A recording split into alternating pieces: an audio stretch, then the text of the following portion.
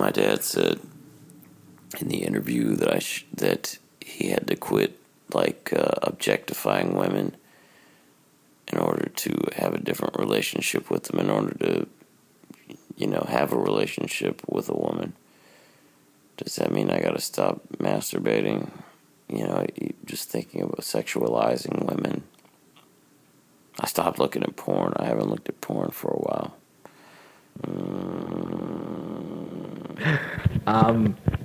Here I am. The God smiled on me for many years. Yeah.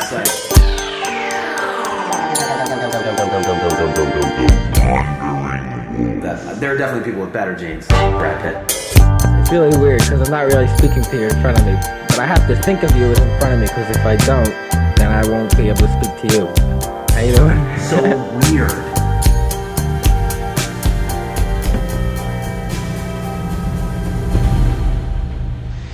That, my friends, is the key to winning any girl's heart. Yeah. Oh, yeah? Better than I remember it. Oh, good. Are you kidding me? You are not winning their hearts. You're torturing them, and they end up hating you. Actually, Dee, they end up loving me more than they ever thought was possible. And you set it up so you can get these chicks back at any time, huh? That's exactly right, Charlie. You're really picking up on this. I'm proud of you, bud. Okay, there's no way that girl's gonna come back to you after what you just put her through. Oh, I could absolutely get that girl back anytime I want. I just choose not to. I 100% guarantee you this girl's finished with you. Well, I take that as a challenge, Dee, and I accept that challenge. I'll have her back by the end of the day. Yeah, D, you just don't get it, okay? This is what men do. Yeah. This is what men do. This is men stuff, dude. Yeah, men stuff. Men stuff.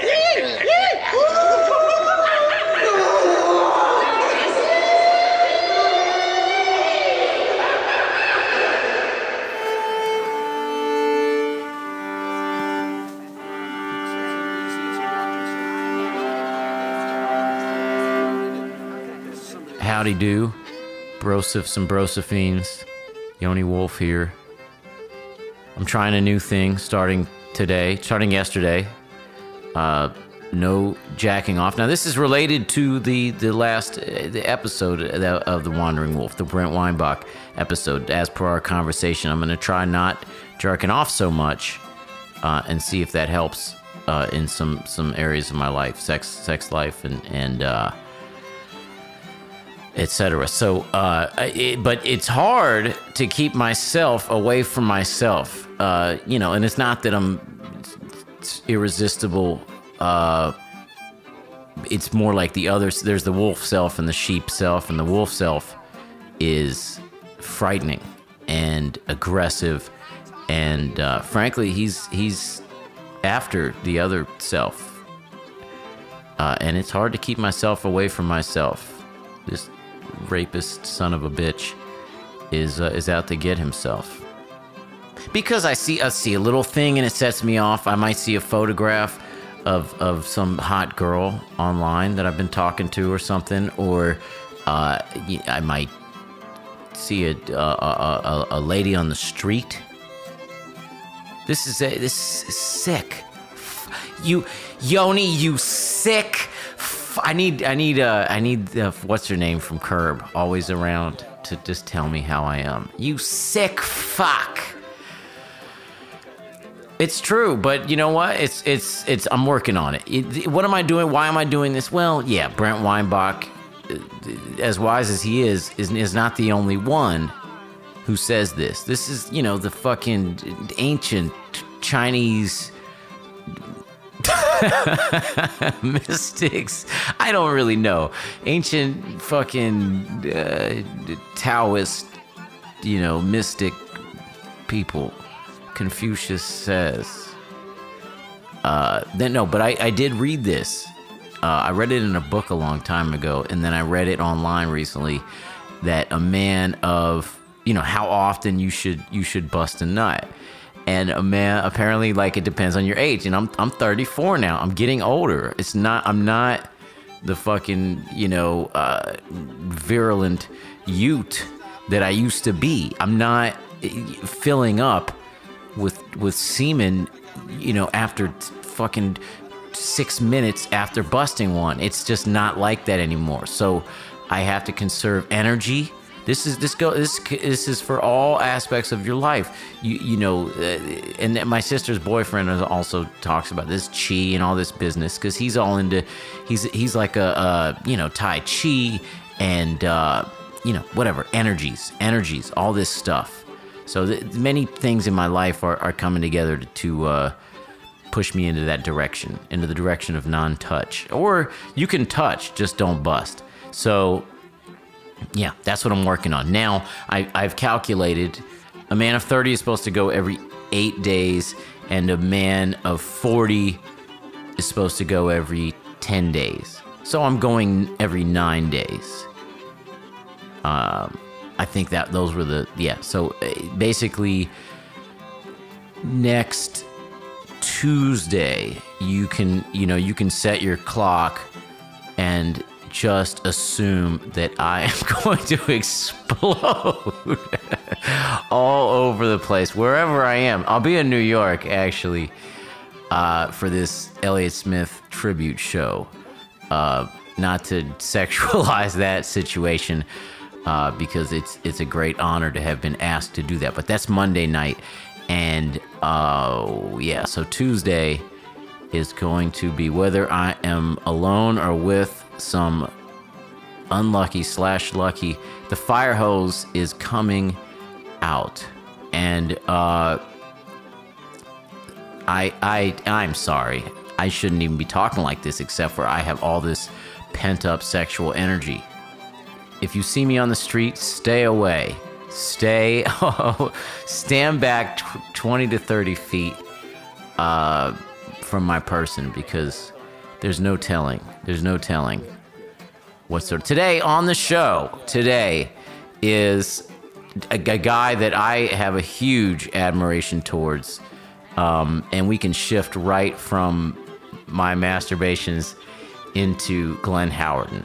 Okay, this guy is fucking awesome. I'm a huge Sonny fan and have been since, I guess, season 2. What happened was, if I can go back to the origin stories of how we met. One day I was on MySpace. This is 2006, I think. And I get a message from Glenn on MySpace. Hey, I'm super into this album of yours, Elephant Eyelash, that had come out in 2005. I'm super into this album, blah, blah, blah. I have this TV show called on FX called Always Sunny. It's Always Sunny in Philadelphia. And I had never heard of the show at the time. But I went over across the hall, where I was living across the hall from my sister in an apartment building. And I said, hey, Beck, have you heard of this show? It's Always Sunny in Philadelphia. She said, oh my God.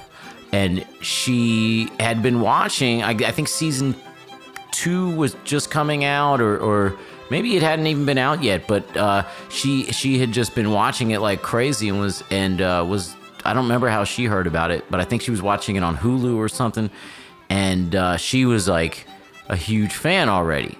So she was freaking out. So I watched a couple episodes with her, some first season stuff, and I don't remember which ones it was. And oh my God, I loved it. We then ended up watching everything that was out there within the next several days, my sister and I. And I messaged Glenn back, and anyway, then we became acquaintances. I can't say friends because we only see each other every once in a while. I want to think, I'd like to say that we're friends. I would say that. Would he say that? He might say that. I hope that that's true. It's a good talk we had. We talk a little bit about Sonny, but we talk about a lot of other stuff, because he's a well-rounded individual. And Sonny is of course a big thing for him, but it's not the only thing.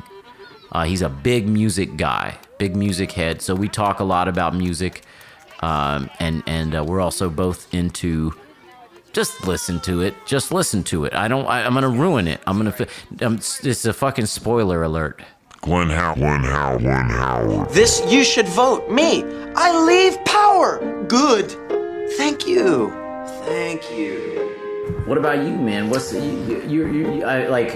keep track of you as much as I can, but you have mass shit that you do. It seems like. Yeah, I've just been. Obviously working on Sunny still. So we just finished. We just finished season 9. Yes. We finished shooting it we finished shooting actually a couple months ago, and so now we're editing it, and it actually comes out on Wednesday. Oh no shit. Yeah. So the first episode airs on Wednesday. Tomorrow night, actually, we're having a big premiere party. Okay. We're gonna screen an episode and have like a fucking party at a club or something like that. Yeah. That's to celebrate it. Yeah. So crazy how long 9 seasons. Does it feel that long, or does it feel like?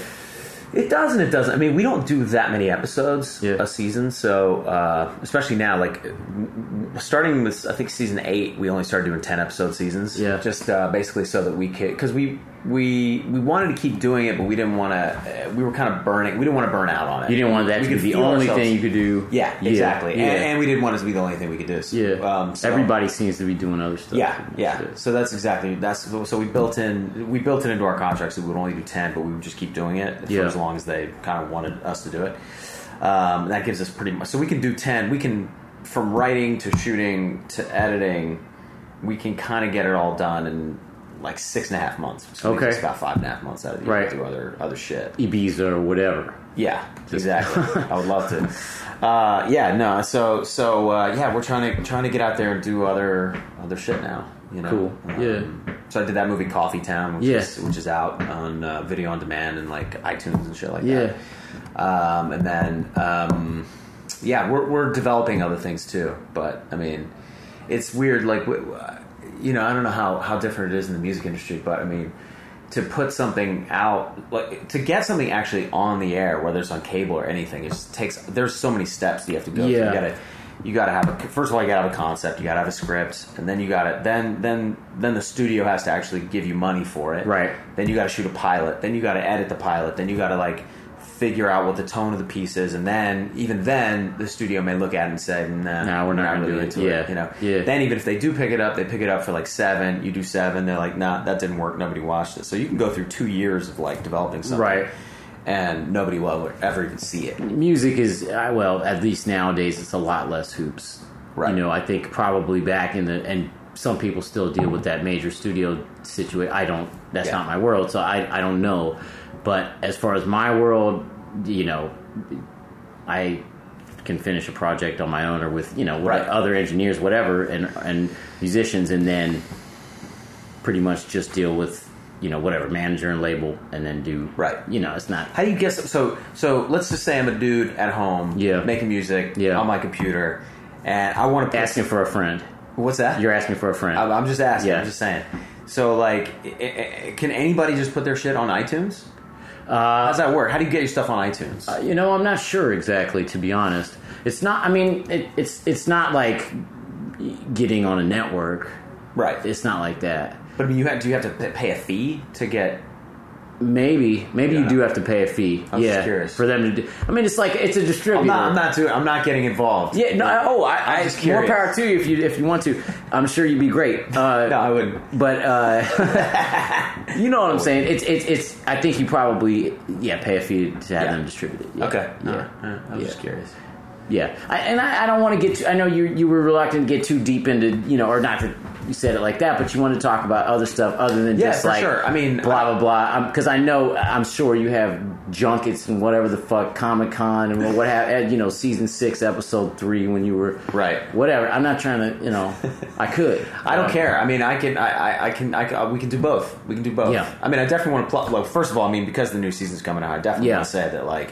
One of the good things about the fact that we only do 10 now, and the fact, well, it was always this way, even when we were only doing 13, is that when you do less, the quality stays higher. Yeah. So, like, we've I mean, it's such a fun show to make. Like, we're still miraculously not hating each other like we, it's kind of, I thought about it, and I was actually like, when a band is only together for 10 years, it doesn't seem like that long to a fan. Right. You know what I mean? A fan, or like a band might be together for 3 or 4 years before their first album even drops, right? Yeah. So then the first album comes out, and then 6 years later they're broken up, and you're like, what the hell, man? They only did 3 albums, and they were all fucking amazing. Like, why did those guys break up? Right. You don't realize those guys have been together for 12 years. They've known each other since high school. Right. You know, they've been playing together for 12 years. They fucking hate each other. You know, which I get. I'm like, I can totally understand that. I mean, television shows don't stay together for longer than 10 years, generally speaking. Yeah.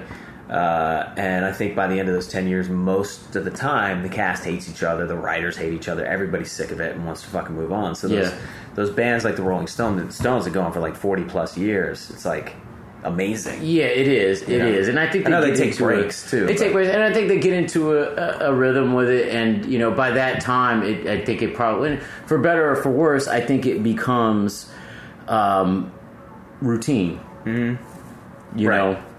But I mean, you're somebody who likes to collaborate with a lot of different people, and I think do. The three of us are the same way. Like, like Charlie and I and Rob, we're all very, very different people. Like, we work really well together on Sunny, and I think we work well together on other things too. But we have totally different personalities, completely different senses of humor, actually. And, which is one of the things that makes Sunny so cool. I think so. It's diverse in that way. Yeah, there's an interesting system of checks and balances. Yeah. The three of us, our priorities are sort of in different places a lot of times. And so, you know, with a certain episode, like Rob might be getting totally hung up on the structure, and Charlie might be more concerned about making sure the shit is funny. Right. You know? But sometimes Charlie will be doing some shit that's like super funny, but doesn't have any structure. Doesn't make any sense to it. Yeah, it doesn't have enough structure. Yeah. I'm just saying, this isn't actually the case. I'm just, you know, as an example. You know, and so each one of us are getting hung up on one certain aspect of it, and I think it makes for a well-rounded thing when all is said and done. But all three of us are really eager to venture out and work with other people. Yeah. And I think mostly so that we can continue to work together, because we actually really like working together. But I think you need those other outlets to. Yeah. Otherwise, you're going to get a little stir crazy. Yeah. Yeah. Doing the same thing. Has there been tension? I'm not trying. Look, I know you're going to have to be a little bit diplomatic, because no, I don't care. We'll talk. No, the three of us are very, very open. Yeah, I think one of the reasons we've been able to keep it together so long is because we air it out. Like, you know, if something's bugging the shit out of me that Charlie's doing, that I'll sit him down and talk to him about it. You know, same thing. If they'll sit me down and say, "Yo, I went through a bad patch in season 6 for whatever reason." Like, I didn't want to do it anymore. Yeah. I don't know. So I got hit with something, man, and I was just like, I felt trapped by the show. And, you know, while we were shooting, I just had a fucking terrible attitude while we were shooting. And a couple weeks went by, and eventually Rob kind of pulled me aside and he was like, "Yo, you gotta, you know, you're kind of, you know, it's one thing when you're just an actor on a show. You can definitely affect everyone's, you know, you can affect the energy in the room for sure. But when you're also everybody's boss, you know, and everybody's looking to you, not just me, but the three of us, but still me, you know, and I've got a shitty attitude, it brings everybody down. It brings the whole fucking vibe of the whole place down. I can totally relate to that. And so if I've got a major fault in this world, it's that I can be kind of moody, and I can, you know, bring everybody's energy down. But so, you know, we aired it out. But yeah, I mean, we've definitely gotten in fights before, but they're very rarely, I should say, like, we never yell at each other. You know, because we tend to stay pretty rational with it. Like, we're I don't know. I think maybe it would have been different if we'd gotten into this in our early 20s, but we started in our late 20s. Maybe we're more mature. You cooled out a little bit. Yeah, I think so. Sure. As an aside, I detect, and this is true on the show too, a slight Philadelphia accent, and I don't know if that's intentional. Did you ever try to do that? well, the three of us will all. Well, I don't know. I know you're from like what, Alabama? I'm from Alabama. Shit? Yeah. Well, there's some interesting similarities sometimes in the two accents, but occasionally we'll hit, like, I'll just hit a word. Would someone from Alabama say similarity? Similarity.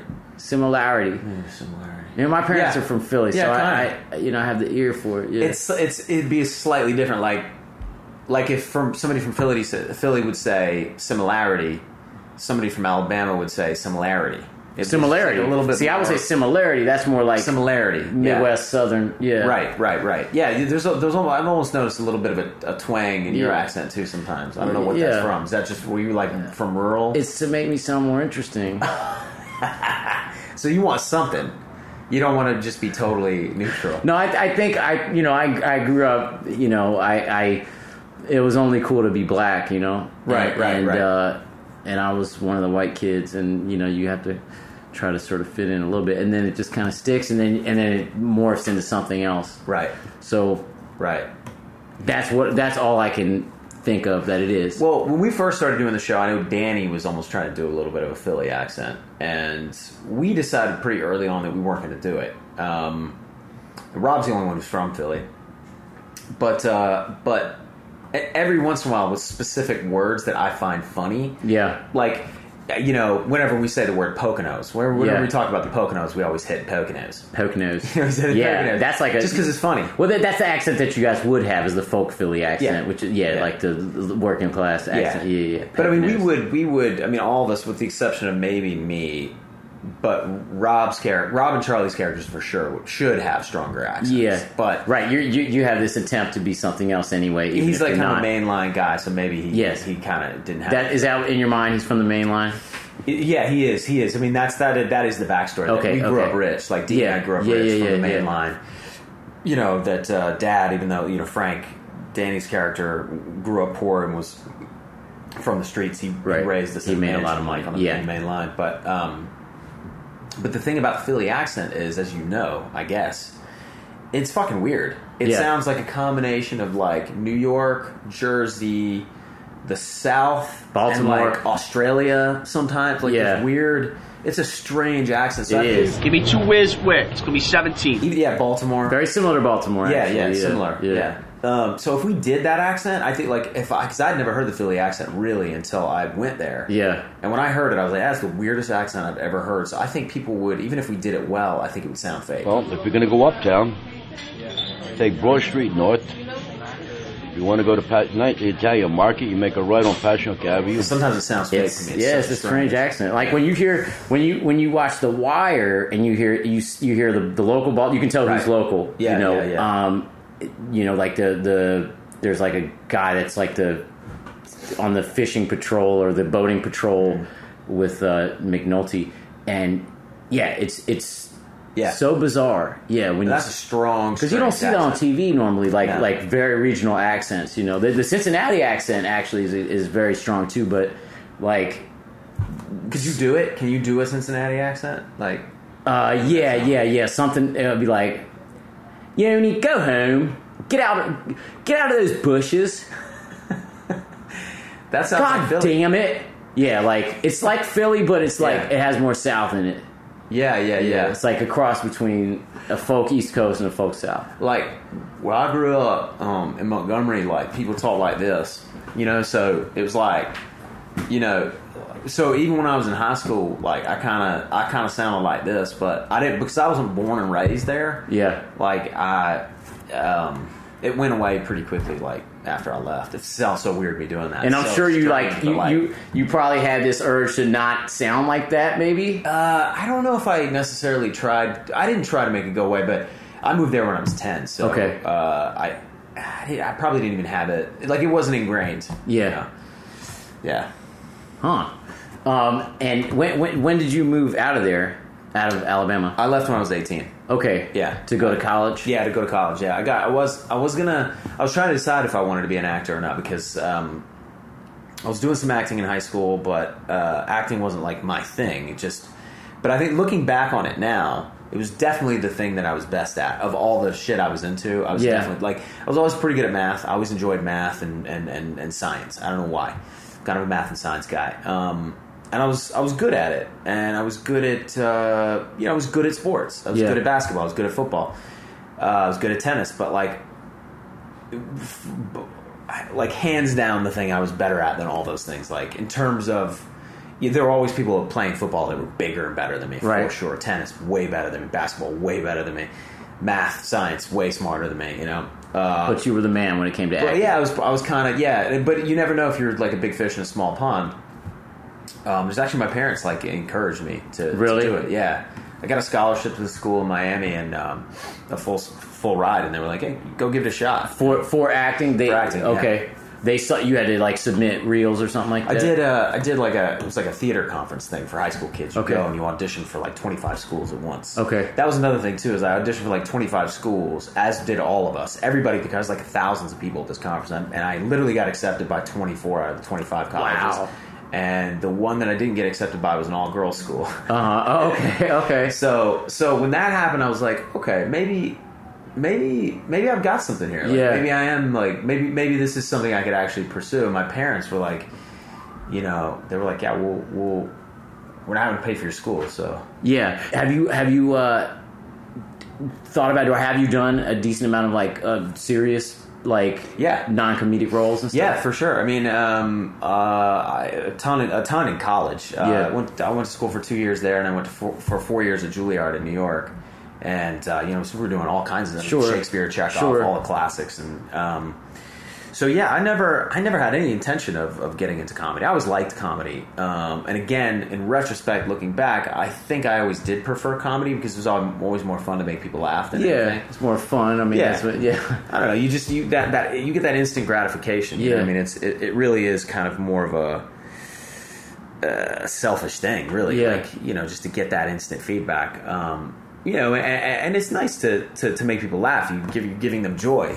Yes.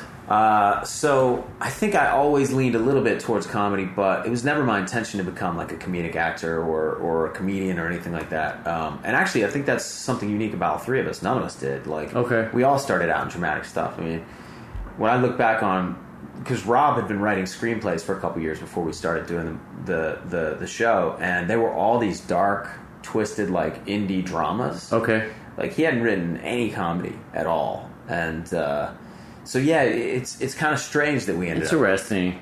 That's really interesting. I don't know why. Yeah, I don't know. I have to say this. We did that one little scene together for that promo video. Yeah. When was that, by the way? Was that 2008? Yeah, probably 8 or 9. Yeah. So there was a certain thing that happened, because I'm not in the acting world. I don't act with people. I do little skits like that every once in a while with my friends. When you got in the scene, it felt like even though it was just a stupid little fucking thing, right? I was like, whoa, like that's weird, because I don't flip like you do. For me, it's like, okay, you're gonna act like you're doing this or whatever. I'm like, okay. And then like I'll try to do it and just try not to crack a smile. Yeah. But then like when you came into the scene, I was like, oh, whoa, this dude is that dude that he's playing right now. Like, by the way, Kwanzaa, you smell like a wet fucking Cliff Bar. Well, you smell like a big dry idiot. Oh yeah? Why don't you wash your fucking toes? They're like covered in guacamole. I do wash my toes. Okay. Oh really? I cleanse them in a creek near my house. Okay, so joke's on you again. Use sir. a little soap and fucking, suck on a mint. Excuse me, sir. I make homemade soap. Okay? Your fucking breath smells like cheese and pickles, bro. Well, your breath smells like an idiot. It just was. I think that's some of that is just practice too. Because I actually my dream job is to do what you do. That's my dream job. Okay. Just to lay it all out. Isn't grass always greener, man? Well, I just it's not necessarily that like the lifestyle or anything like that, but like my great artistic passion outside of acting is music. I love music. Like I listen to a ton of music. Yes. I'm just into it. You're a huge. I mean, that's how we met. Essentially, that's how we met. I went to a Yo La Tengo show. I don't even know if I told you this, but I went to the Yo La Tango show that you opened for them. I think it was at the Henry Fonda. It was at the Henry Fonda. Yeah. It was at the Henry Fonda, and you guys played like one song. Yeah, I swear, I shit you not. The girl I was dating at the time, she was with me at the show, and she was like, nah, whatever, And you guys played one song, and I went, this is going to be my new favorite band. Yeah, and I just fucking knew it. It was crazy. Yeah, and then every song you played, and I remember the one that really I was like, what? I'd never heard anything like it. Was shit. See, now I'm gonna forget the name of the song. Waterfalls. Okay. Yeah.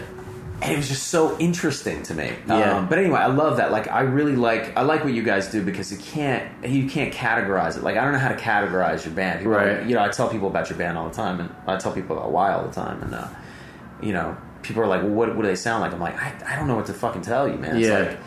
It's like hip hop, kinda, but it's also not. I don't know. I don't even know what to say. And I like that. Like, I like music that where I'm just completely thrown for a loop. I mean, I remember a big seminal moment for me in my life was in high school. I just graduated actually from high school. I was at a buddy of mine's house, and he was having a few people. He had like 20 people over to his house, and we were all like smoking weed and sitting on the couch. And I was watching some dude playing video games, and there was like music on in the background. It was kind of loud, but there was like some album playing. I wasn't paying much attention to it. And all of a sudden, this song came on, and I was like, and it just, and I was kind of stoned, and it fucking just blew my mind, dude. And I got, what was it? Who was it? So it was Sonic Youth. Cause I'm like that exact same way. Like that's why I started making music. Is like sometimes I'll hear something, I'll just start weeping, like, or whatever. Like, it really affects me. Yeah, it really, like, me too. You know, my wife is interesting because my wife is a dancer, and has been, so in some ways, like, but she genuinely loves, like, the pop shit that comes on the radio. Yeah. You know, the kind of shit that I tend to be a little bit contrarian about. Yeah. Like, even when I like it, I'm like, yeah, but it's too easy. Like, right. I almost want things to be more difficult in a weird way, if that makes sense. Like, yeah, I mean, I like because challenging. Layers, I mean, yeah. I'm trying to find this. Okay, so the song, Quest for the Cup. Okay. It's from Experimental Jet Set. We'll play it right here. Okay. So this song came on, and it's super repetitive, right? It's just like, it just repeats over and over and over again. Again, I'm kind of stoned, so I'm like, I thought I was like tripping my balls off. I was like, because all I'd ever heard at that point was like Stone Temple Pilots. You know what I mean? And like Pearl Jam and fucking, you know, like Soundgarden. You know, it was like all the shit that was on the radio and like stuff that everybody was playing in their cars, and like, you know, fucking, I was in Alabama, so it was a lot of country music, which I didn't like, but that was also because I hadn't found all the good country music either at that time. And so I'd never heard anything like this. I'd never heard anything like it. And I remember I asked my boy, whose partner was, I was like, yo, what is this? He told me what it was, and somehow in my stoned brain, I memorized it, burned into my head, and I went out and bought it the next day. And literally, my musical life, like, split. I realized that there was more stuff that was out there. I didn't really know that there was stuff that was out there that was good, that wasn't being played on the radio. Up to that point, I guess I just thought that, like, well, if it's good, then it gets selected to be played on the radio, and, you know, and if it's bad, you don't ever hear it. Right, because it's not good enough. Yeah. And that's where I realized, like, wow, that's just totally wrong. There's a whole world of quote-unquote underground stuff to investigate. Yeah. For me, it was... I was 14, and my friend, you know, handed me his headphones on his Discman, and he said, you got to listen to this. We were at this, like, more or less like a sleepaway camp. It was like a religious thing. And it was A Tribe Called Quest, Midnight Marauders, that album. Yeah. And great album. And I listened to the whole thing through, and I that was it. I was just like, okay, I'm ready for the next thing. Like, this is it. Yeah. That's interesting that you bring that album up, because a big turning point for me that came before my big turning points in music, actually, now that I think about it, now that you bring that up, were actually before in the world of hip hop, before they were in the world of like of like rock or whatever, indie music. Yeah.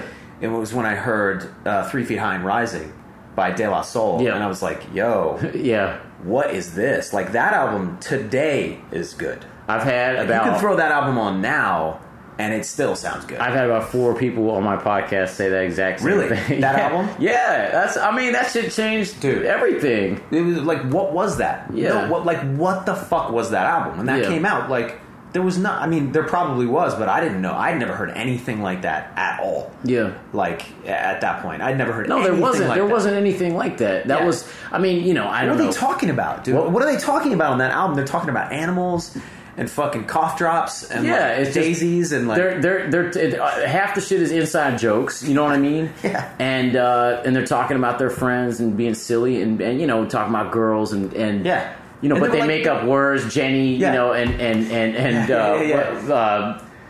whatever the word for for pussy. Onions. Yeah. Anyway. Yeah, but like, I mean, it was just like, and those kids, they were like 18 years old when they did that album. That's literally, crazy to me. They were 18, I think. Yeah. That kind of shit blows my mind when I hear that. You know what I mean? And like, the fact that and to me again, if you're from New York, maybe you knew more about that shit. But as this kid growing up in Alabama, that shit was underground for me as well. How old are you? 34, 35? Right now? Yeah, I'm 37. 37. Yeah. I'm 34, and that shit for me was like. That was underground to us. Yeah. Like, it really wasn't, I guess. But for us, that like there were like 4 white kids and 4 black kids in our high school that listened to that stuff. Same here. Yeah. Same here. And I didn't really hang out with those kids either, so I wasn't exposed to it. Like, there were people who were kind of digging into that stuff, but I guess I just wasn't hanging out with those folks. You know what I mean? So it took me a minute to get exposed to it, and then that was right before I moved to Miami. And then when I moved to Miami, all of a sudden, like, I literally didn't get my first CD player until 1994. I'm fucking dating the shit out of myself. Right. But like, I didn't get my first CD player. I got my CD player, and I just started literally going to every single used CD players. I didn't have any money, and just digging through the bins and just trying shit, and then getting on that what was it? BMG, the BMG, like, like I worked that system like a motherfucker. Yeah. Like, I literally signed up under 10 different names. Yeah, and I would get like 12 CDs for the price of one deal. And then, like, as long as you're diligent about saying no, they won't send you the CD. I'm glad that you reaped the benefits of that. I worked it because everybody got ripped off in that. No, I stayed on top of it, and I got so much free music from that place. As much as I could, and a lot of it was trash. Did they let you try to listen and then send stuff back, or no? I don't think so. As I recall, when you sign up, you get your big. That's when you get your big, like, 12 for 1 thing. Right. And then there's like a CD of the month. the pain train comes. Yeah. That's what they do is if you don't say no and send in the thing back, they'll send you a CD and then you owe money. Right. That's it. You're done. Right. You got you paid for that. But you found a way around all that. Yeah. Well, as long as you keep sending in the thing, and then every once in a while they'll be like, get 5 CDs for 1. Yeah. Right? Because they want to keep you on the hook. Yes, they don't want to. They got to keep. So I would do that every time, and then so I essentially probably got like 50 CDs. What did you discover like that?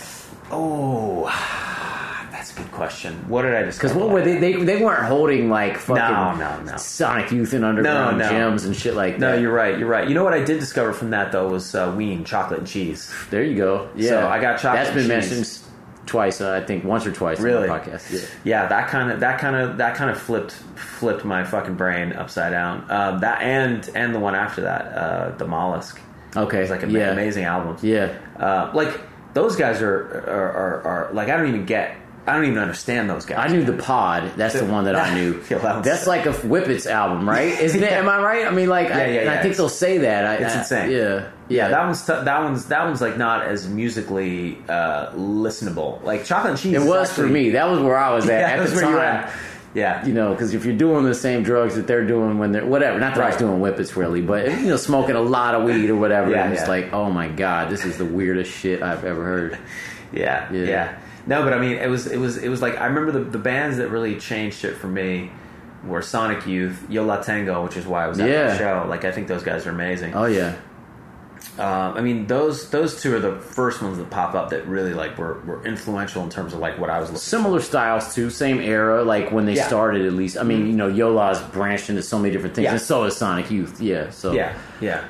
But Sonic Youth, I would say in terms of their styles, like Yo La Tango's definitely has a wider range of like the types of music that they've played and put out on albums than Sonic Youth, but. Just that dissonant guitar sound, like those guitar tunings, those impossible guitar tunings that like Thurston Moore and Lee Ronaldo would tune their guitars. Like they have to get a new. They literally have like 50 guitars on stage. Yeah, everything has a different tuning. Do you play guitar or a little bit? Yeah, a little bit. Yeah, I played for a while, and I actually haven't played in a while. Yeah.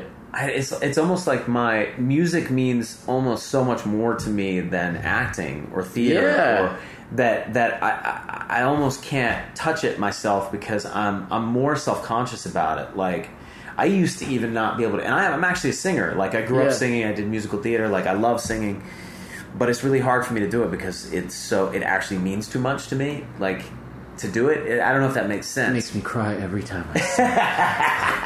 Yeah. Well, I mean, and also it's the kind of thing that like, I don't know. You've developed such a career with what you do with acting and stuff. Like, if you were to switch over, it's like people would come to your show because they know your name, and.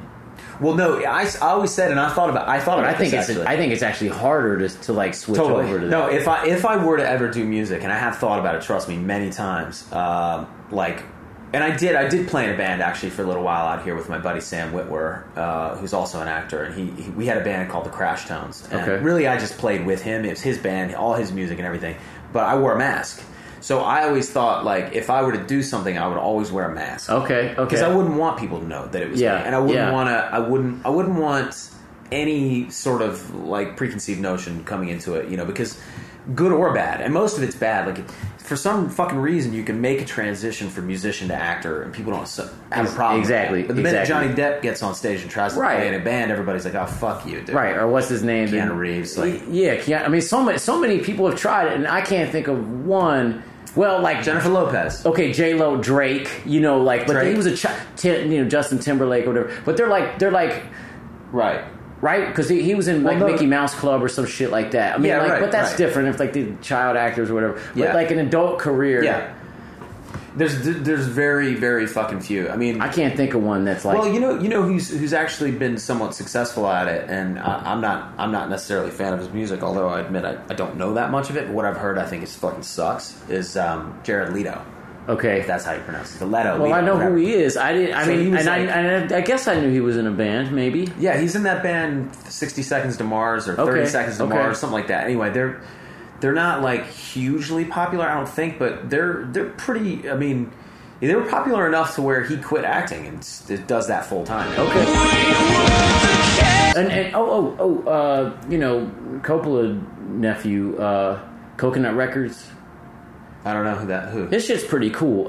He's in all Nicolas the Cage? No. Younger. Schwartzman. Jason Schwartzman. Right.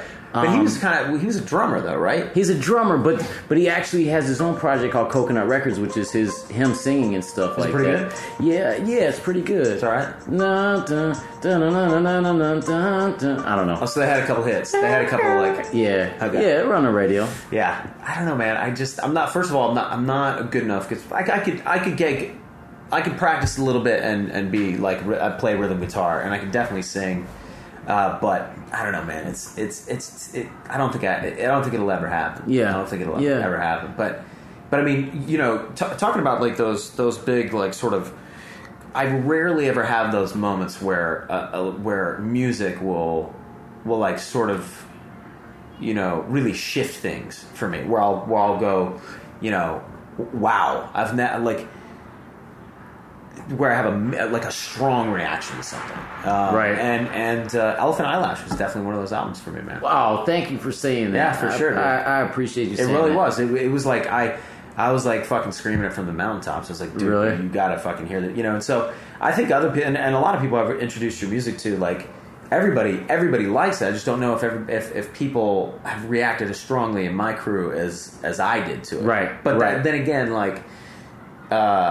Not as many people are as into music as I am. I want to know, and maybe for selfish reasons, that do you still ever get that from albums like at age 37? Yeah, no, that's a good question. It's hard. It gets harder and harder in a way. Yeah. First of all, to even find the time to like listen to music, especially now because I have a kid. Yeah. And I have a 2-year-old son. Congratulations, by the way. Man.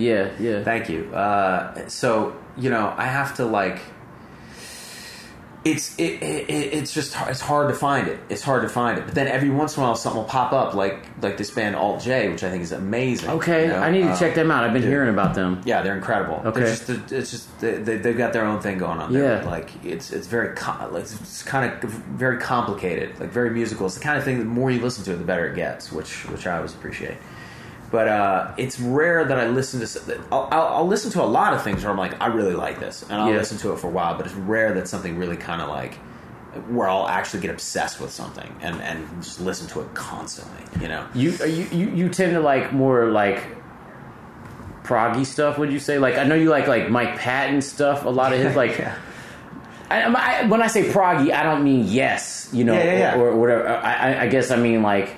I'm a little. Maybe we're a little bit proggy too, like just like a lot of changes and a lot. You know what of, I will say? There's a little bit of a common thread when I think about like your music, and I think about Sonic Youth, and I think about Faith No More, and a lot of Mike Patton's projects. Actually, the common thread there is that there's weirdly like almost a hip hop-ish beat.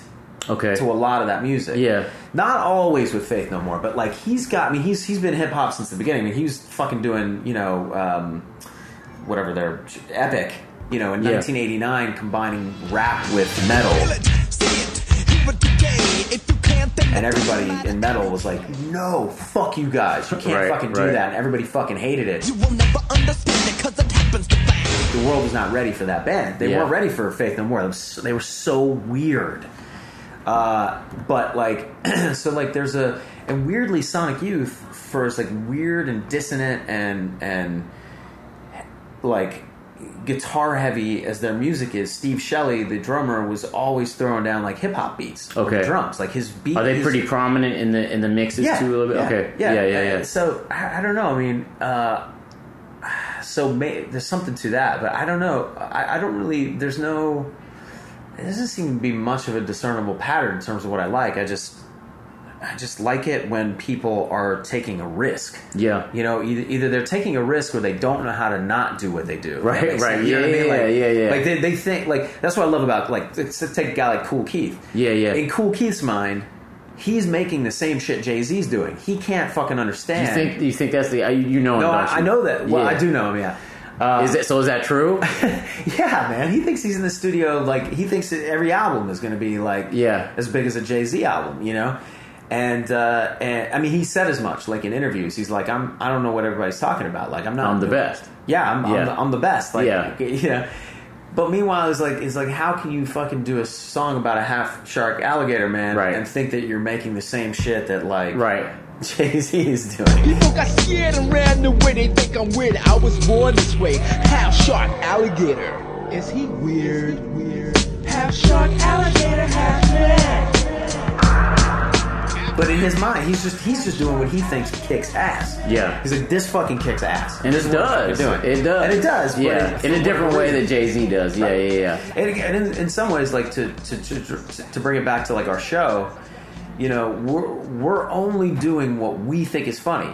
Yeah, and the hope is always that everybody's going to think it's funny. But we decided very early on with the show that we were gonna not ever. And it wasn't like a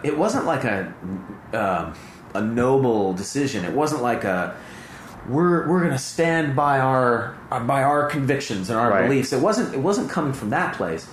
It was just coming from a place of like, if we don't do what we think is funny and only what we think is funny, then we're not going to know if it's good or not. I'm never going to really have a true gauge for like whether it's good or not. Even if everybody loves it, I'll be like, yeah, but I don't know if it's good. I don't know if I like it.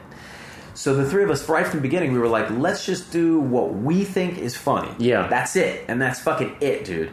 And we can have like theoretical conversations about like, hey, do you think people are going to get this, or people are going to understand this, or people are going to think it's funny? But what it all comes back down to is like, do I think it's funny? Right. Do you think it's funny? Right.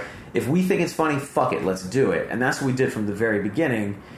And that's why the show has been what it's been, and I'm happy to say that it has. Like, it's always been a cult show, but luckily the cult has gotten bigger and bigger. But that's like the fact that it still is cult, and it had like people that watch Sunny, which are now a lot of fucking people, really watch Sunny and really know every episode, and similar to our music actually, like like that, those kind of hardcore. Our audience just never grew, but feel like you're part of a club, exactly. When you know that something is so fucking good and you're shouting from the mountaintops, like this is the best shit out there, and I think that intention. Sorry to interrupt. No, that intention that you're saying is something that I'm like working on, really trying to. I don't want to say get back to, because I don't think I've not like tried to sell out or anything like that, but just that innocence of like, this is what is really good to me, and like I'm gonna take it like all the way to where it can go in my mind. Right. You know what I'm saying? And not worry about, like, will people follow me down that insane portal? Because it doesn't matter. Because you're going to die at some point. Right. And, like, if you haven't done that, then what's the fucking point? Yeah. Really? Yeah. I don't know. Well, and it's tough, too, because, I mean, you know, you could be making a lot more money. All of us could. I could be making a lot more money if I was on The Big Bang Theory. You know what I mean? Like, if I was doing 23 episodes of, you know, whatever the fuck they're doing over there, like, I could be making a shitload of money, and I don't have a fucking problem with that. You know what I mean? I'm not the guy that's like, fuck money, man. I'm like, no, I want money. Like, I want a nice house. I want all that shit, you know? And don't, you know, I'm doing fine. But, like, I guess what it comes down to is I don't know that I can do that. I don't know that... You could. It would just suck your soul a little bit. Like, yeah, I think so, man. I think so. Like, I could do it for a little while, and I might just realize, like... And I think it happens, actually, to a lot of people. I think there are a lot of unhappy people that are making a shitload of money on TV shows. Right. And that's not to say that the people that are making those shows are trying to make, you know, drivel for the masses. I don't think that's true. I think the people that write, you know... big network sitcoms are trying the best that they can. They're just working, but they're working within parameters that they have to work within. Whereas you guys just did it. You just did whatever the fuck you wanted to do. Yeah. And somehow that network picked you up. Yes. And like, it's kind of a miracle. Man. It's a miracle. It is. And like, you have to hand it to them for seeing the potential in it. For sure. You know? For sure. We were so cheap. It was like a big experiment in the beginning. It really was. Yeah. And somehow it paid off, man. But, you know, I would say that probably, and I don't know The Big Bang Theory, I've never seen that, but probably some of those actors on there would be looking at what you guys did and be like, fuck, they did it the right way. You know what I mean? Like, and I'm not, nothing against that kind of show. I don't know what that show is exactly. And nothing against network shows, because, like, I think there are some great, like, 30 Rock is fucking hilarious. Yeah. And, you know, whatever, there's plenty, Parks and Rec, they're out, like, but... I don't know. Just the idea that you truly can say whatever the fuck you want to say. Yeah. No, I think it's hard not to look at that and wish that you had that, because even if you are on a giant hit show, and even if it's a good show, like, and I'm like you, I've really only ever seen like one episode of The Big Bang Theory, so I'm not trying to diss The Big Bang Theory. I'm just using that as an example of a big, huge hit network show. You know, but because on a network you do have parameters, you can't say certain things. You know, you have to watch what you say, because you're beholden to too many people who are above you. Yes. Who don't actually a lot of times give a shit about the quality of the product. They just they're looking at numbers all day long. That's all they fucking care about is numbers. Now look, I'm not even necessarily dissing those guys. They've got a place in the system, and to, you know, look, those corporations are about making money. Right? Yeah. So if The Big Bang Theory makes money, fucking Big Bang Theory stays on the air. They don't give a shit if it's good. Right. You know what I mean? Because Arrested Development was great. Right. And it wasn't making enough money, so it got fucking canned. It's just a fucking widget to sell. I mean, that's the bottom line. Kinda. It's like... Yeah.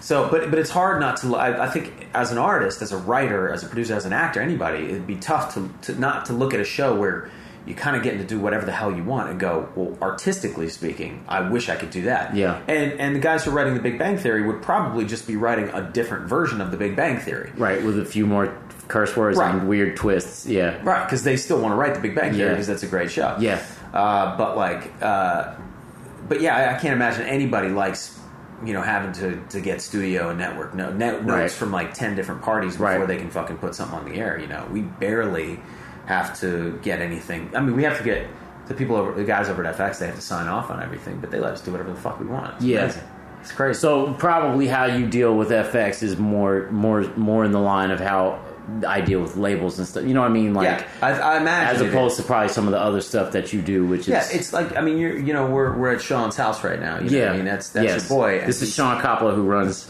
Anticon, the label that I'm on. So he runs your label, but that's your boy, you know. And it's kind of like that at FX in a lot of ways. Those guys, those executives, like the you know, all the guys with the big titles, the executives and the president of FX and the CEO of FX Networks and all those guys are those guys are like friends of mine now. Yeah. I mean, we've known each other for almost 10 years and worked together for that long, and you know, I love those guys to death, you know, and they trust us.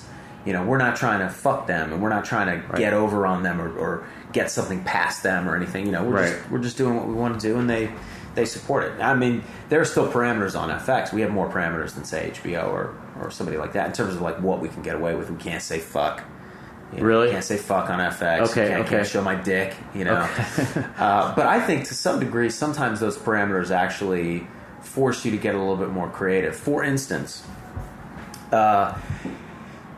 Rupert Murdoch, who runs all of Fox, sent down a company-wide mandate that you cannot use the word retard or retarded. Any form of retard, right? It doesn't matter what the context is. You guys must have used that at some point. Yeah, we used it back in season 3. Okay, but I think he sent down that from the mountaintop. I don't know, maybe. The episode that was about. Yeah, Sweetie's dating a retarded person. Yeah. So that was I think there was no like retroactive action on those episodes, but it was like moving forward, you cannot use the word retard or retarded. Maybe if you were talking about a retard in terms of music, a retard, I guess. Sure, you know what I mean? Sure. Like maybe you could say retard, but you can't say retard. Right. All right. So we had this whole thing last season. I don't know if you saw it, where I was driving with cereal in my car and I got hit by Frank. Okay. And we did this whole trial in the bar, and Frank brings out this certificate from a psychiatric facility that basically his mommy had them stamp it to say that he was not retarded. Right. So that all the kids would stop making fun of him because all the kids used to call Frank like retarded Frankie or something like that. That was in the original script, but then we were like, fuck, we can't say retard. So we were trying to come up. We were like, nothing is funnier than saying retarded, or nothing's funnier than that. Something is. And so finally, we landed on Donkey Brain. Okay. And we landed on all the kids used to call him Frankie Donkey Brains. Yeah. And so they had to stamp on his thing that Frank Reynolds does not have the brain of a donkey. He's not a donkey brain man. Yes. And that ended up to me being almost funnier. It's because way it's so funnier. Specific. Yeah. You know what I mean? And it rhymes, Frankie Donkey Brains. Yeah, Frankie Donkey Brains. Yeah. So sometimes those things, like, they end up helping you out. Yeah. I don't know. Yeah. Well, yeah, and if it's that... And I don't know. I'm not PC whatsoever, but that's like a good word to not say. Maybe, I don't know if you're going to not say words. Yes, I think the point though. Yes, I totally agree with you actually, and I think the point is, and the only time we would want to use it, and we're big on this too, is it's not. If anything, you're showing. These cruel kids used to call him retarded. When he was a kid. And it's about like how you're condoning the word. Whether you're condoning the word or not. Hey, kitty. Cat's back. I didn't even know she was gone, to be honest. But yeah, we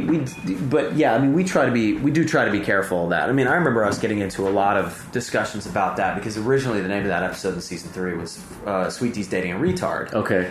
And we looked at that and we were like, you know what? It's a minor difference. But we felt more comfortable calling him a retarded person. Okay. Than a retard. Yes. Because, like, somebody... Well, it's not derogatory. Retarded person is not derogatory. Well, it still is, maybe. Well, it's not, but it's not supposed to be derogatory. It's like...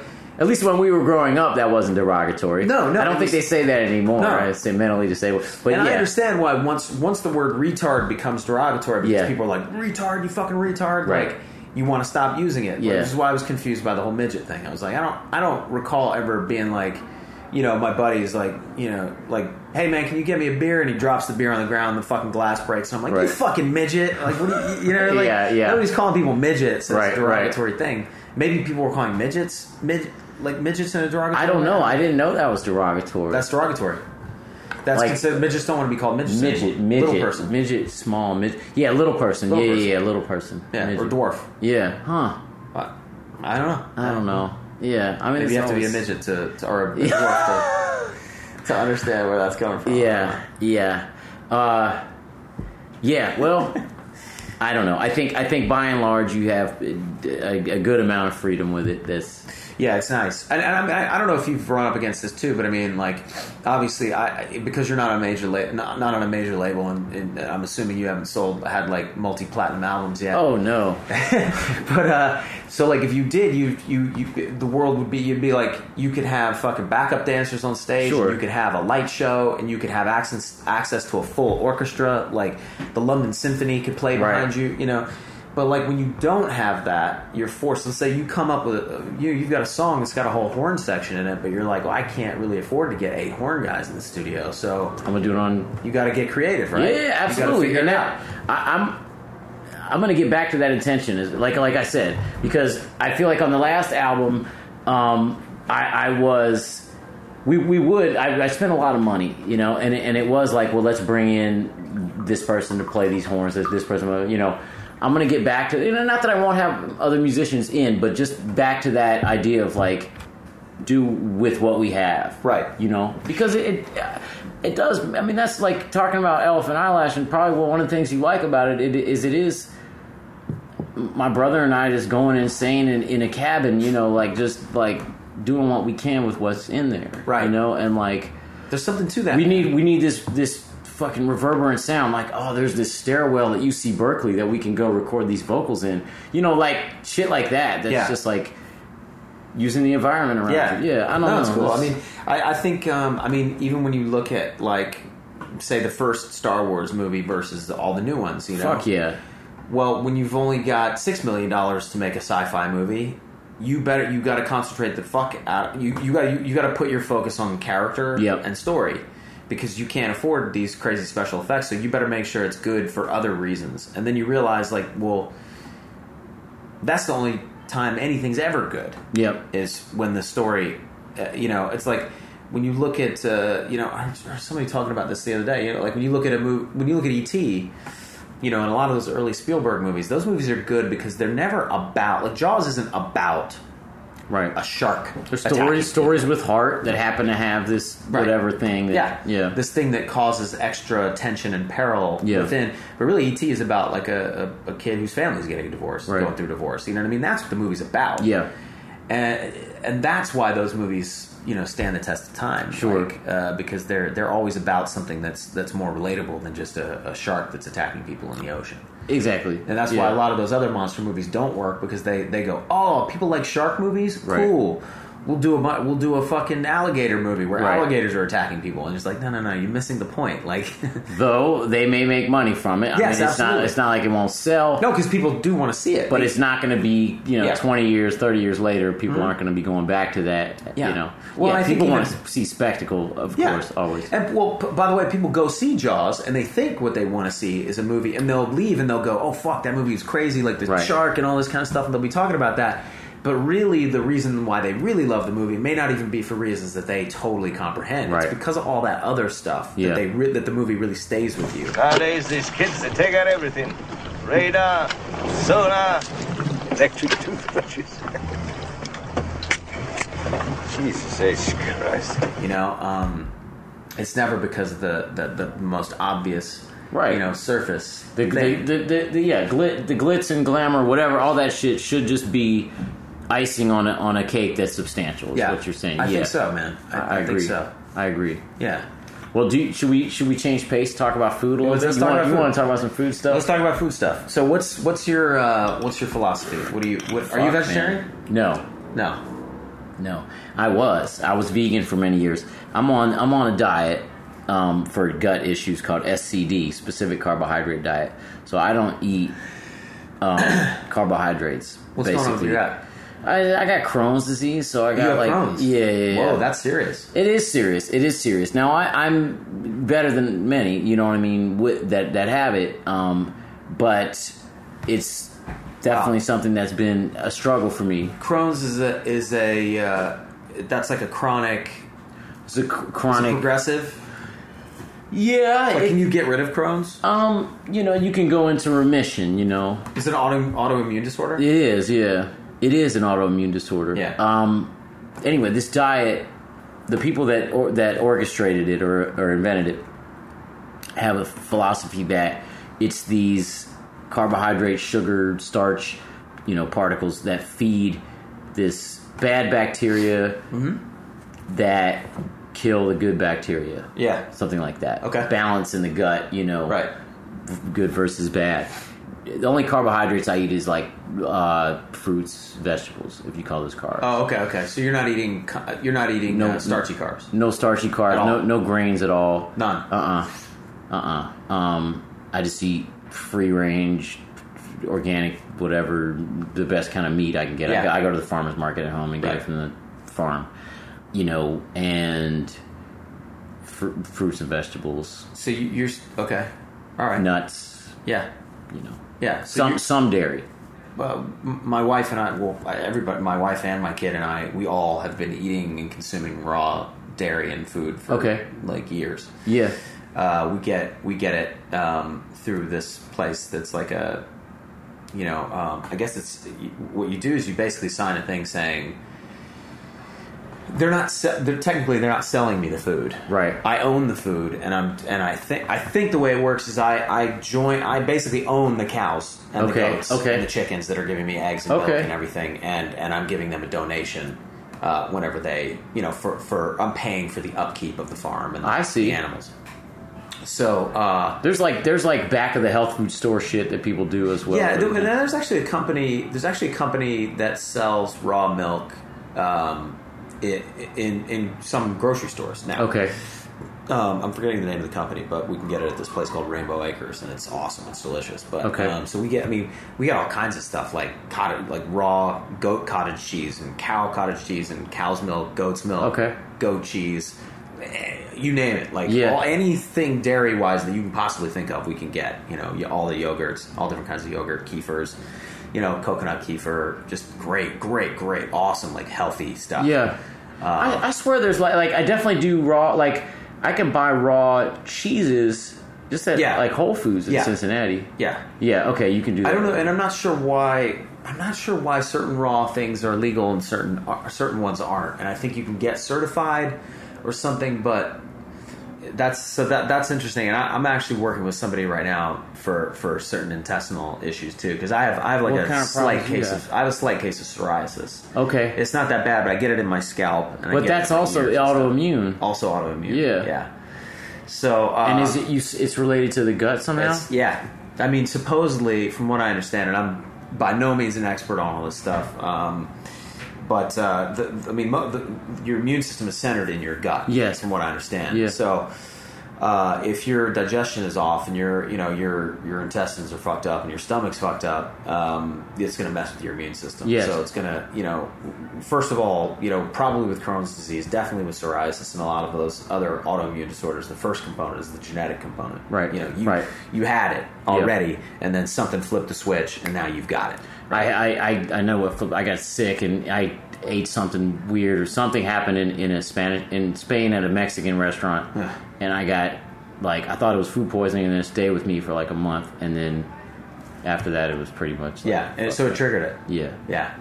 So I don't know what triggered my psoriasis. I think maybe stress or something. I don't know. Yeah, it was probably something that would have been triggered eventually anyway.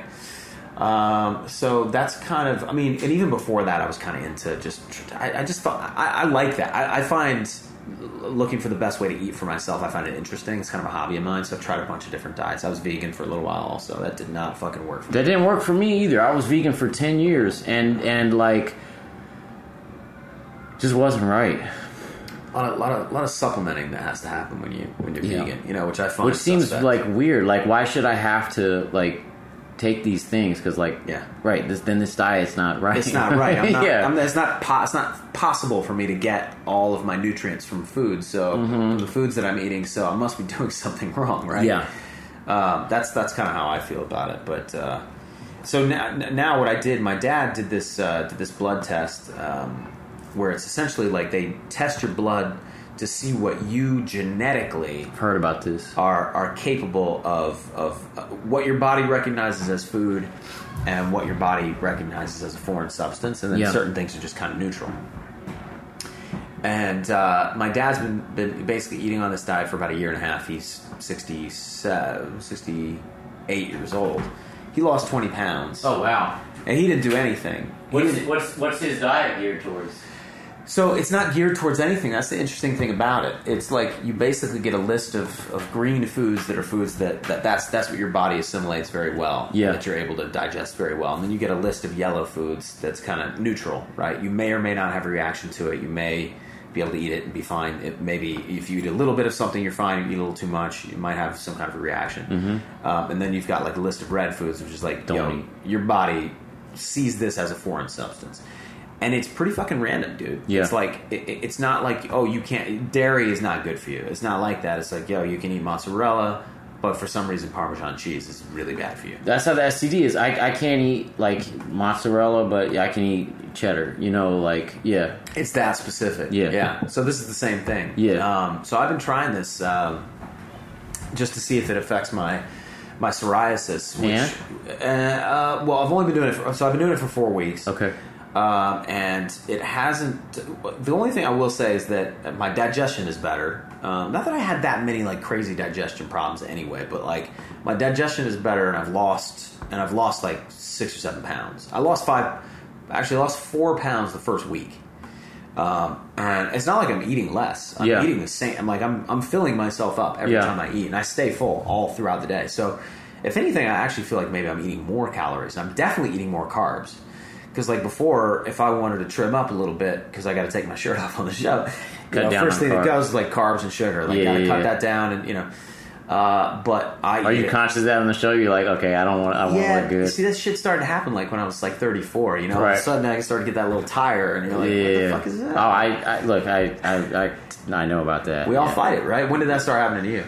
Oh, I was a fat kid. Oh, you were a fat kid? Yeah. So. Oh, that's right. You talk about that in your music. So for me, I trimmed up at a point, and then now, like, I feel like my heyday was actually like last year or 2 years ago when I was just like starting on this diet, and I was working out all the fucking time. Yeah. You know. So you were all. But it took so much work. Yeah. You know what I mean? Like when you get to this age, like it doesn't come easy. It sucks, man. Yeah. It really like.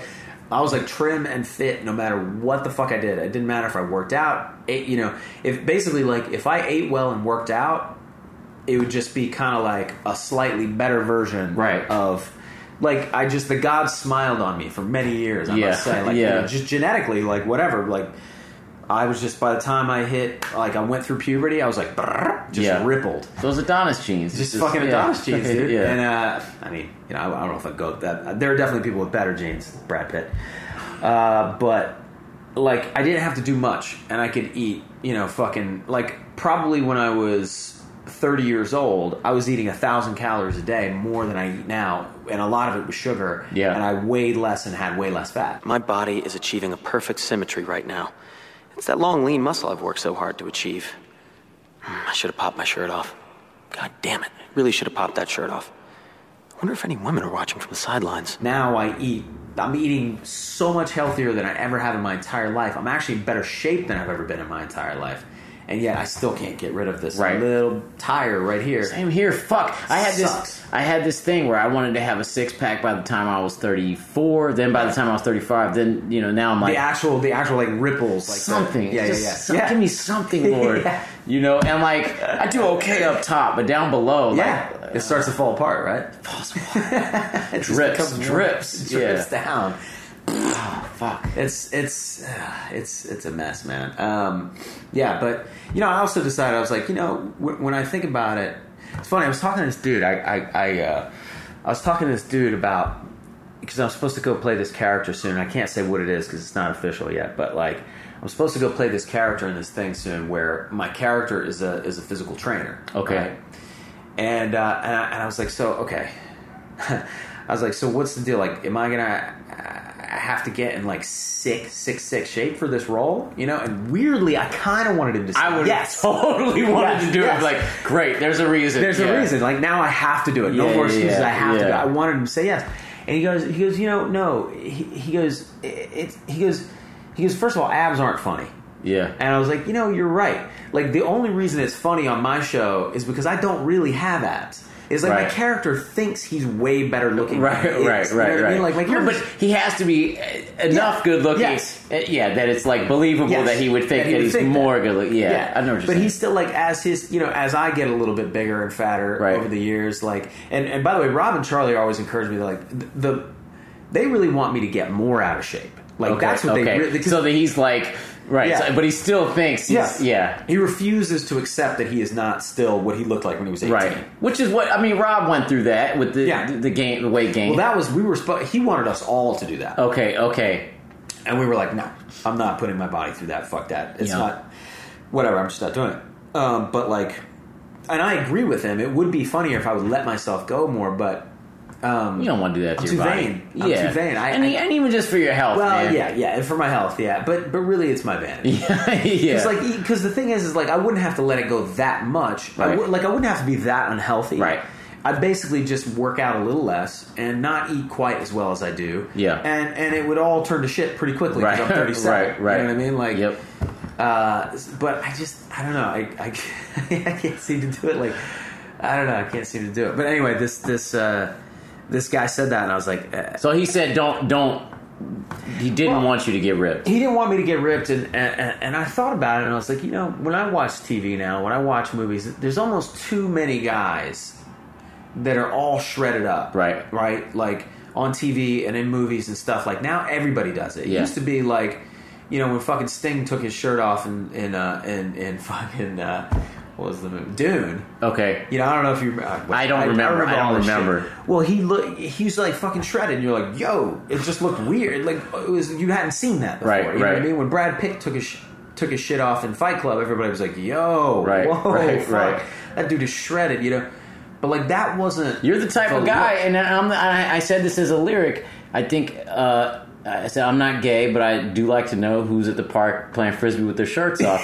It's like you look. I look. I totally. I can't lie, and like I just want to know. Like, huh? Me too, okay, man. All right. Yeah. How can I? I said it.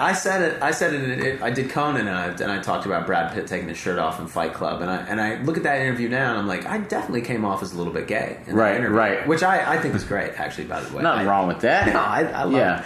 I love it, but like I definitely notice that stuff, But if you like, and I find this stuff interesting too. It's not like I'm weirdly like obsessed with it. I actually just find it interesting to look back and look at like the leading men over the years. And they get more and more ripped. Yeah. And now every fucking dude on television is ripped. Yeah. And you're like, well, okay, it makes sense for Brad Pitt to be ripped in Fight Club because he's Ed Norton's idealization of what a masculine, fucking awesome dude should be. But like when your character works at a fucking grocery store, even if you are the lead guy and you're supposed to be a good looking guy, there's not unless your character literally is a person who goes to the gym all the time. Right. Why the fuck you shouldn't look that way? You shouldn't look like that. Like if you go back to like old. Like, you look at guys in, like, World War II in movies from, like, the 50s and 60s. Like, they look like me, or, like, but they're, like, a little more buff than me, but, like, they have a little bit paunchy. They might be bigger because they were born to be somebody who's, like, 6'3". Exactly. But they're not. Yeah. No, they're not all. They're not all ripped up and shit. I mean, this is like women talking about Marilyn Monroe has had a little bit of fat on her. She totally did, yeah. Yeah, I mean, which is no, so good for Christina Hendricks. You know what I mean? For who's Christina Hendricks? She's on Mad Men. Okay. She's the yes. Like good for her for being like, you know what? This is my bottom. Yes, this is my bottom. This is my body. And you know what? But the only reason that she could get in that show was like. The hot chick is because they were going on 1960s ideals, and now, but once people saw her, they were like, "Oh, hold up, she is fucking hot." Yeah, she looks like a woman. You know, what I mean? She has curves, and she. So like I think I think it's great that like so part of me kind of like I fight against this because I want to be like the super shredded rip guy because I like. I don't know. Like I kind of like the personal challenge of trying to get there. First of all, I'm the same way. But at the same time, there's part of me that's like, you know what? I feel like it would actually be better for me if I'm not. If stay in shape and everything, stay healthy, but don't become so obsessed with your fucking. Yeah. The fact that you used to not have a gut, that you lose sight of the fact that 90% of the characters that you play should not be going to the gym as much as you do. Right. As an actor, as a Hollywood actor or whatever the fuck. Right. You're obviously play a number of different that culture is going to the gym, but you're not going to be playing Hollywood actors. Right. Exactly. Yes. So I don't know. That makes total sense to me. But so I mean this. I'll see what happens with this diet. But I mean, look, I want you to I'll consider on it too. Please do follow up with me, and I also want you to consider. I want you to look into the diet I'm talking about because it's definitely meant for folks with psoriasis, any autoimmune thing. Yeah, they use it. Even like kids with autism.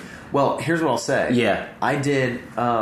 I worked with a nutritionist, and I actually cut out not only this is crazy. This is crazy what I did. So I cut out sugar, all carbs, like you said, like all starchy carbs. Yeah. Like no grains, no carbs, no bread, nothing with carbs in it. No sugar, no fruit. Right. And no dairy. Okay. And I did that just 8 protein months. and vegetables, basically. Protein, vegetables, and I was eating a decent amount of fat. Yeah. So like obviously I was getting a little bit of sugar. Carrots have fucking sugar in it. Beets have sugar. Sure. Coconut's got sugar in it. But you know what I'm saying? Like things that are generally associated to be sugary foods. So, and I did that for 8 months for the same reason, not because I was trying to get trim, but because I was trying to figure out this psoriasis thing, and it didn't work. Okay, it didn't work. Okay, I think first of all, stress is a big part of it. Yes. So I think that's definitely a big component for me too. I mean, I think that when I'm in a good mind state, and I mean they affect each other, but when I'm feeling happy and satisfied with my life, you know. I tend to have good digestion, Right. And when I don't know, it's very easy for me to slip into the realms of worry and stress and all that stuff. And, Do you try to practice? Because this is another thing that both nutritionists that I've worked with have said this to me, and I'm not good about this, man, because but they want you to kind of like get into that sympathetic, not get out of that parasympathetic state, which is the state of anxiety and stress, and get into that sympathetic state, which is the state of restfulness. Do you know? I don't know what you're between those two things. I'm not. No, I don't. So there are two. I'm going to fuck this up, but that's all right. Go for it. That's anyway. all right. Yeah. So there, from what I understand, there's two different states that your body can be in. Your body can be in a parasympathetic state or a sympathetic state. The parasympathetic state. I hope I'm not getting them switched, but I think the parasympathetic state is the state of fight or flight, basically. Okay. And that's when you're a little bit anxious, your anxiety, whatever, like your adrenals are kind of firing, you know what I mean? So you're wired up. And the sympathetic state is a state of like relaxation, restfulness, mindfulness, meditation, like those are all getting you into a sympathetic state. Right. I hope I'm not getting the two switched. Or it's the other way around. And when you eat, it's very important for you to be in that restful, meditative sort of calm place. And so, both my nutritionists are like, dude, don't read anything. Don't watch TV. Don't just sit, do a quick 1 minute meditation. Yeah. Just really focus on your food. Focus on chewing. Enjoy your food. Maybe that's why people pray. Could be. You ever think about that? I didn't know. I think that's more about, like... Yeah, religion. But I mean, all that religion stuff goes back to pre-religion. Right. You know what I'm saying? People, you sit, you're working all day, whatever. You sit down, you're like, okay, let us be thankful. Now I'm gonna eat. Yeah. You have like a little moment of. I never thought about that. I don't know. I mean, there's something to that. No, because you're kind of switching gears, right? You're exactly. Saying like, okay, exactly. We've all come together. Thank you, Lord, for providing, and let's all fucking relax. Yeah, exactly. There could be something to that, man. I think so. I do yoga almost like at home. I do it 4 times a week. That's great, man. I need to do that. And I want to start doing kung fu. I took a class. I have a friend. I can't name him because he's not an official Sifu, but he was touring with us at one point, and he's done it for many years. And he taught me a bunch of stuff, and then. So I went to this one class. You can't say his name because you're not supposed to teach people unless you're at a certain level? Exactly. Gotcha. You have to be ordained or whatever the fuck. Otherwise he can get like kicked out of the Kung Fu Nation? Yeah. So, but I loved it. I love the stuff. That's cool. And just that idea of what you're saying, always remaining in that sympathetic state, even if something is happening that should put me into fight or flight, like, somebody's stepping to me and trying to fight me, I'm calm about it. Right.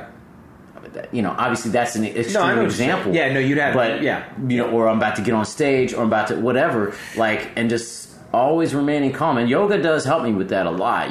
Just knowing how to breathe, knowing how to just, it's been very good for me. So Well, I don't know about, like, as an artist, there's this struggle, right? And I can only imagine that you've thought about this too, but, like, I think about this all the time, right?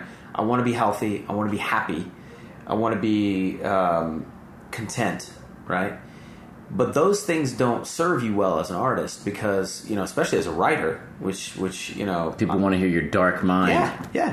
They it's you're more interesting to listen to if you're fucked up. Yeah. If you're fucked up, or then you've got some, you can, most people are, I mean, let's face it, like, most people are super into the kind of music, the most interesting music when they're in their 20s, when they're at their most, like, emotionally unstable, right? When they're going through all their breakups and they fucking hate their parents and they don't have any money and they fucking da-da-da-da. Right, that's when you start listening. When both of us started listening, same deal. Yeah, we were teens, 20s, junior high school. Yeah. So as an artist, like, it's got to be tough. It's got to be tough, when you're a rapper from the fucking streets and you've made 4 multi-platinum albums. Yeah. You still talk about slinging drugs and you're like, what are you talking about? I don't really do this anymore. You don't do that shit anymore. What are you gonna talk? So then you got to sing about fucking. That's when you go to singing about champagne and bitches. But that's become a new style that people have accepted, which I haven't been able to accept that. I mean, if it sounds good, I'll listen to it, but not in the same way. You know what I'm saying? No, it's great. Like, I love listening to you sing about fucking, like, following girls around, being obsessed with some chick. And that's real life, man. That's real shit. That's real life. I know. See, what's going to happen when you get married, man? If you find that one and you settle down and you have a kid, like, I mean, I guess there's always something there's always struggle. If you're always and I feel like if you're able to get into that sympathetic. Now I'm going to start using. Now you might have used it wrong, and I'm using it way wrong. Let's look it up. You talk, and I'm gonna look it up. If I'm able to stay in that sympathetic state or state of groundedness, I'll just call it groundedness. Then even if I'm have the on the surface the sort of most boring life, underneath that there is always struggle. There is always, even if it's just internal, you know what I mean? And like because we're always working towards something, right, in our lives. You like, we're never going to arrive at a state of bliss, in our lifetimes. I don't think. Well, see, but that's the tough thing too, is that you're hopefully, like, that's what I'm trying to reach for. Of course, that state of like bliss, of course. And that state of. So once if you do hit that, like, what are you gonna fucking sing about, man? Yeah, I mean, well, then you sing about that, and then you make, you. Okay, so sorry, I did have it wrong. Oh, the shit. parasympathetic system is responsible for stimulation of rest and digest, or feed and breed, according to. Okay, so I had it. So it was the opposite of what I said. Okay. Parasympathetic state is the state of rest and relaxation. That's what sympathetic you're looking for. You're looking for parasympathetic. Looking for parasympathetic. Yes. Okay. Well, you know what I'm saying. Like, I just think that if you are staying, and it sounds so cliche, but staying true to yourself, then no matter what state your life is in, there's always something interesting to say. Yeah. Because everything is fucking weird. Like, we may have it in our minds that, like, oh, this is like, the normal life or whatever, and in the 50s, the Stepford Wives life or whatever. But, like, then you investigate, and that's fucking weird. Right. And, like, so that's true for every kind of life. Yeah. I mean, eventually, like, maybe if you totally got all your shit together, then you become Willie Nelson. You just start singing about, like, shit that's going on in the world. You just sing about, like, that's true. That's true. Fracking and yeah. whatever else is, like, going on in the world that's driving you nuts. And I could stand to be more sympathetic, and I don't mean that in the way that but just towards our empathetic, whatever, and get into the different. Less self-obsessed. Less self-obsessed is a better way to put it. Excuse me. No, but I mean that is your, like. But your whole shit is self-obsessed, dog. But your ability to look at yourself and examine yourself, and your willingness to fucking put that out there in your music is a relationship with the external. Well, and it absolutely is. Yeah. It absolutely is, because because that is ultimately what people can relate to, right? Yeah. Like people are looking for those connections and those bonds. Like, oh, I mean, that's what you get from something like that. If you listen to that and you go, I feel like somebody finally understands me, right? You know, that's why that music. I mean, that's why Eminem was such a phenomenon too in the beginning. He was like, he was raw. He was raw. Dude. Yeah. You're like, well, this guy's rapping about what a piece of shit he is. Like every other rapper's like rapping about how awesome they are, how much money they have, and he's rapping about what a piece of shit he is, how horrible his life is, how fucked up his relationships are. Yeah. You know, what a horrible drug addict he is. Like, it was amazing. You're like, this were you into Eminem? You know, it's weird. I didn't get into it in a way where it was like it spoke to me on a deep level, because I can't relate. I'm so not that fucked up, right? You know, but that's not to say that, like, I mean, I was into Faith No More. It's not like I was into whatever the fuck Mike Patton was singing about at the time. But so I liked it and I appreciated it and I like his music, but it wasn't the soundtrack to my life, right? Sure, you know what I'm saying? Like, it wasn't. I used to run into that stuff. Yeah. It's great. It's great for that, you know. And I think he's insanely talented, and obviously like insanely smart. But yeah, it didn't like affect me personally on a deep level. But yeah, I think he's like amazing, amazing. I was blown away when I first heard his first album after that single, that fucking stupid Slim Shady song came out, and I was like, "Ooh, who's this fucking guy? White rapper? Okay, interesting. Let's check it out." You know, I first heard him on like you know, because I was up at have you heard of this band called Atmosphere? It's like I've heard of a rap group. We were up staying at that guy's house like in 98 or 97, maybe probably 98, and he had this tape of Eminem that ended up being like some songs from the first EP or something. He gave that to us, and like, wow, this guy. Shit! So it was an underground guy to us, you know. So my reaction to that would have been different. And then several months later, he blew up. But like, I hate to admit it, like I tend to.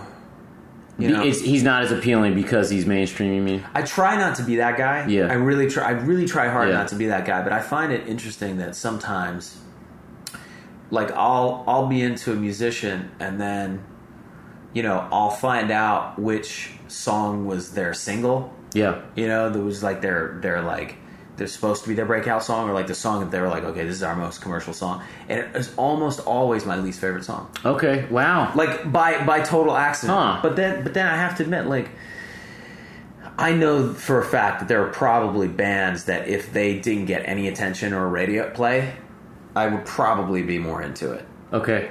So, like who? Like, who's an example of that? Somebody that you think is interesting that you hear on the radio?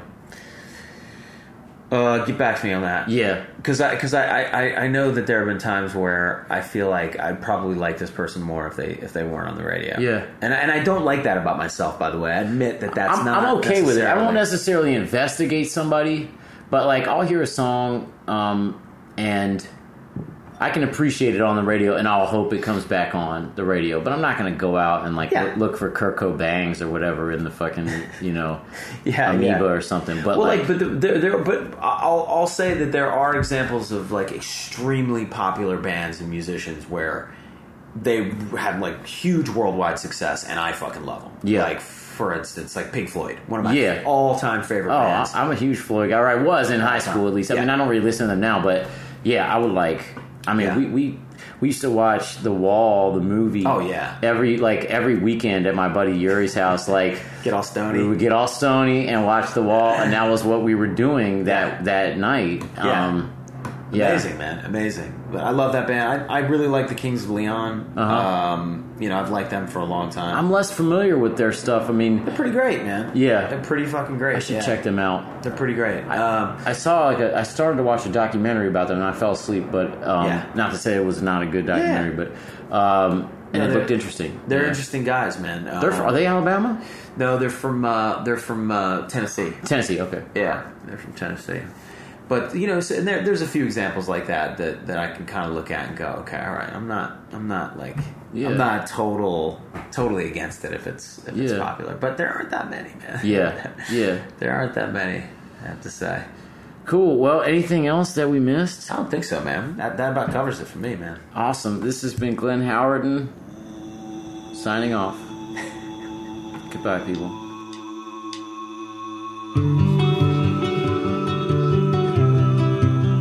Thank you, Glenn.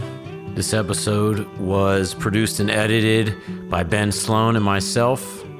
The Wandering Wolf Podcast at gmail.com, at Yoni Wolf on Twitter and elsewhere. If you know of a podcast network that might want to pick me up, this is the 25th show, and I haven't really been looking around for a network. I've just been doing it on my own and with my manager helping me put them up on the internet. But I'd love a network. Get it out there a little more to the people. I love doing it.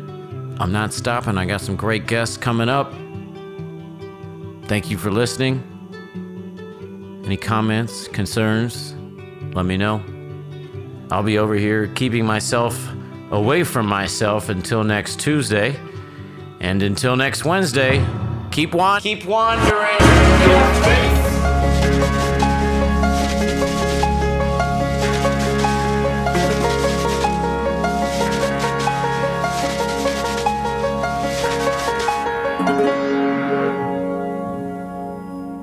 That's a different story.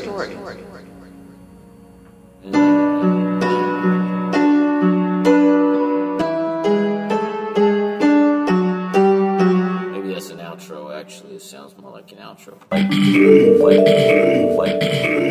like, oh, thanks, buddy. Or something like that.